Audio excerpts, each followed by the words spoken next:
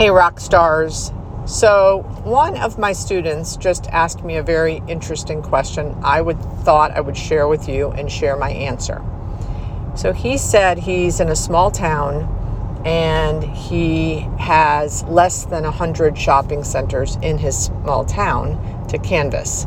And he wanted to know if I thought he should start canvassing in neighboring towns and areas.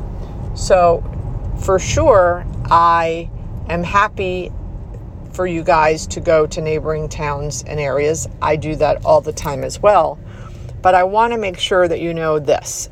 I have a very, very strong belief that each center in your market, you should canvass at a minimum of 5 times before you give up.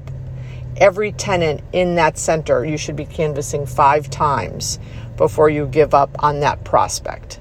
So taking that into consideration, if he has 100 centers in his market, let's say they average 15 tenants in each center, he needs, in my philosophy, is you canvass each one 5 times. So that's 500 centers times 15 tenants. So I believe that is 7,500 visits. So more than enough people and prospects to canvass before you start leaving your market. Now again, I definitely go outside my market to neighboring towns. Sometimes I go at a significant distance from my town because maybe I'm looking for I want to canvass all of the Home Depot centers because my subject center has a Home Depot in it. And I want to get ideas of prospects that are being successful next to a Home Depot.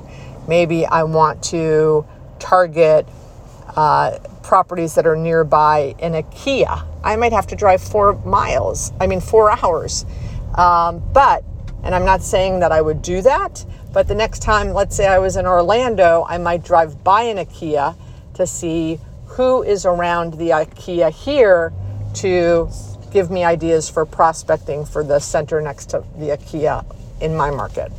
So, but don't underestimate the amount of people and prospects that you can canvass in your market. And you can't just go once. In my mind, you should go 5 times to every prospect.